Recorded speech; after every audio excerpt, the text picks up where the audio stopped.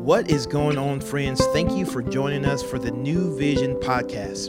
We here at New Vision believe that the gospel transforms lives. So we're going to take an opportunity to open up God's word and see what he has to say so that we can take the best next step to become more like Jesus.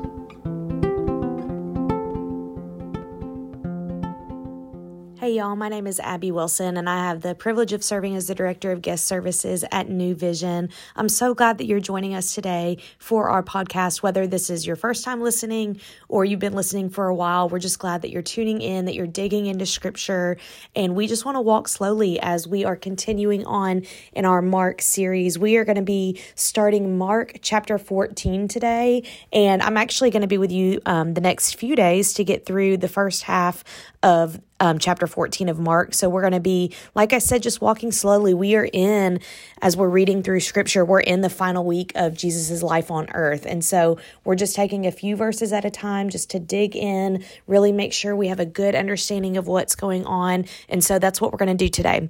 So we are going to be reading today, Mark, like I said, chapter 14. And today we're going to read verses 1 through 11.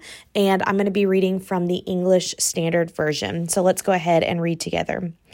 It was now 2 days before the Passover and the Feast of Unleavened Bread, and the chief priests and the scribes were seeking how to arrest him by stealth and kill him, for they said, "Not during the feast, lest there be an uproar from the people." And while he was at Bethany in the house of Simon the leper, as he was reclining at a table, a woman came with an alabaster flask of ointment of pure nard, very costly, and she broke the flask and poured it over his head.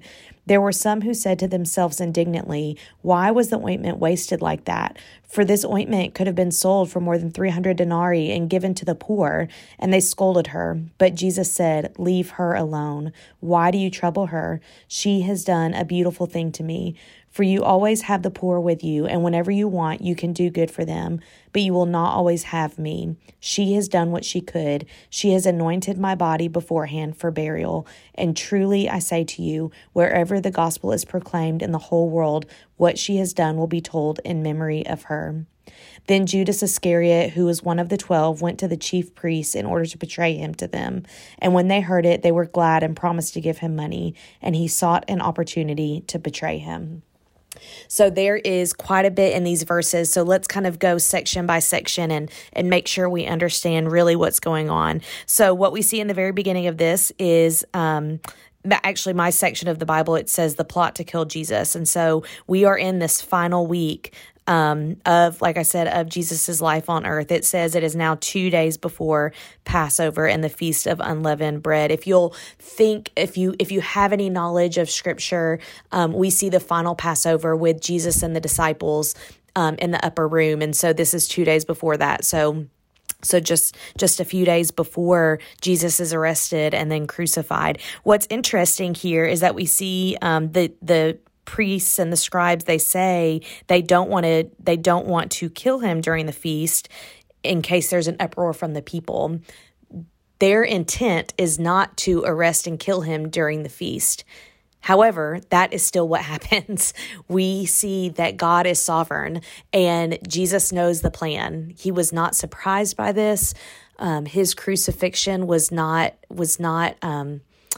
It wasn't unknown to him. He knew what was going to happen. He knew as he was walking in these days exactly what the timeline was.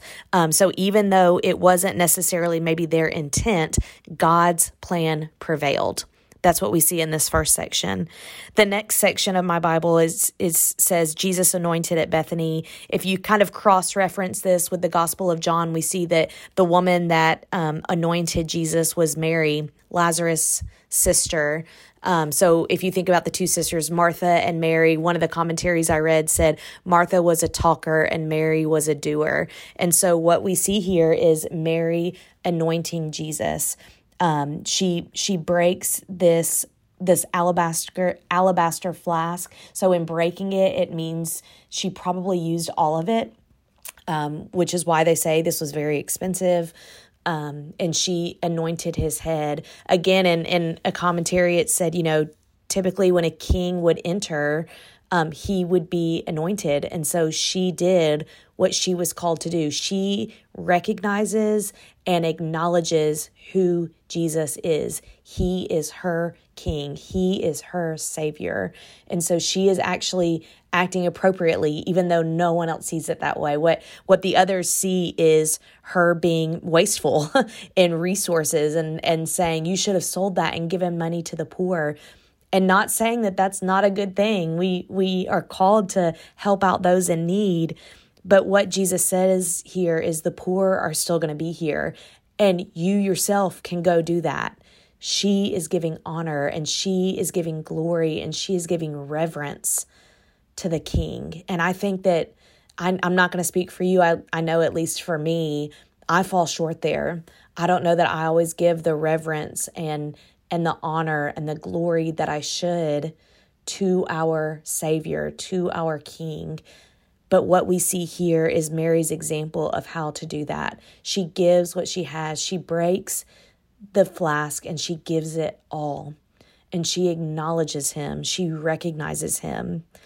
And in fact, in a different version, I saw where it was said that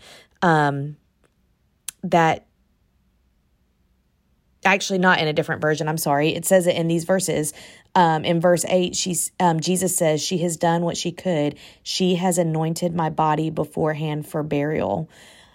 So what I also see in this is maybe her acknowledging that she understands what Jesus is about to walk through. He has said it before. He has said to the disciples what was going to happen. They just didn't have an understanding of that. And so Jesus is again saying, my body is being prepared for what it's about to enter into. So that's kind of just something that I really took away from this section is she is giving the true honor and the true reverence for who Jesus was. And I need to do a better job about that in my own life. And then the last two verses is where we kind of see a turn, a little bit of a shift. We see Judas, which was one of the disciples, he went to the priests and he agreed to betray Jesus, and they're going to pay him for that, which this is the signal. When Judas betrays him, this is where the story ramps up. This is where we see, this is what sets into motion everything that has to do with the crucifixion, but ultimately everything that has to do with Jesus' sacrifice for our lives. I even think about when Judas was appointed a disciple, when Jesus was calling the disciples and appointed Judas, Jesus knew the role that Judas was going to play. None of this was a surprise to Jesus. It's not like he didn't know what was going to happen. And he still appointed Judas. And I just wonder if from the beginning, if Judas's heart was kind of bent in a way where he didn't fully believe, or if this was a moment of greed, he was going to get paid. We even see, like I referenced John's gospel earlier in confirming that this was Mary that did the anointing. In John's gospel, it also says when in Mark, it says there were some who said to themselves indignantly, why was this ointment wasted? In John, it actually says it was Judas who said that. That's John chapter 12, if you want to dig into that and read that scripture a little bit for yourself as well. But it's one of those things that I wonder about. I wonder if it was Judas's heart from the beginning was one of distrust and one of a way of looking out, and Jesus knew that, and that's why he called him, because Judas was going to play a key role in Jesus being the sacrifice. Or again, if this was a split moment decision, I don't have an answer for that. That's one of those things that I might not have an answer for this side of heaven, but I'm also okay with that. I have to be okay with not knowing everything. So again, as we are walking through these verses, as we're getting towards the end of Mark. There's 16 chapters in Mark, and we are getting closer and closer and closer to crucifixion, to resurrection. It's going to get heavier. Before we see the light, it's going to get darker. And so while this doesn't have a super high end or any way to really tie this up neatly, because what we end with today is Judas confirming that he's going to betray Christ, this is what had to happen. This is still the Lord's plan, and we can still trust in him. This was his plan all along. This wasn't a plan B. This wasn't what I wanted didn't work out, so let's try this instead. This was the plan. Jesus being the sacrifice was always the plan, and so we are now seeing it being walked out. I hope you'll join me back tomorrow as we continue on in Mark chapter 14. I hope that this today, if anything, reminded you to give reverence, to give respect, to give honor to the true King, to recognize him for who he is in your life. And don't be ashamed to give him what you have. That's what we see of Mary today. Mary gave what she had. She acknowledged who he was even when others in the room weren't. She acknowledged that he was King Jesus. And so would you do that today also? We'll see you tomorrow. Thank you for joining us today for the New Vision podcast. We hope that you have heard a word from the Lord and that you can better walk today in light of God's word. To find out more information about New Vision, we would love for you to follow us on Instagram at New Vision Life or look us up online at newvisionlife.com. And as always, we look forward to seeing you tomorrow.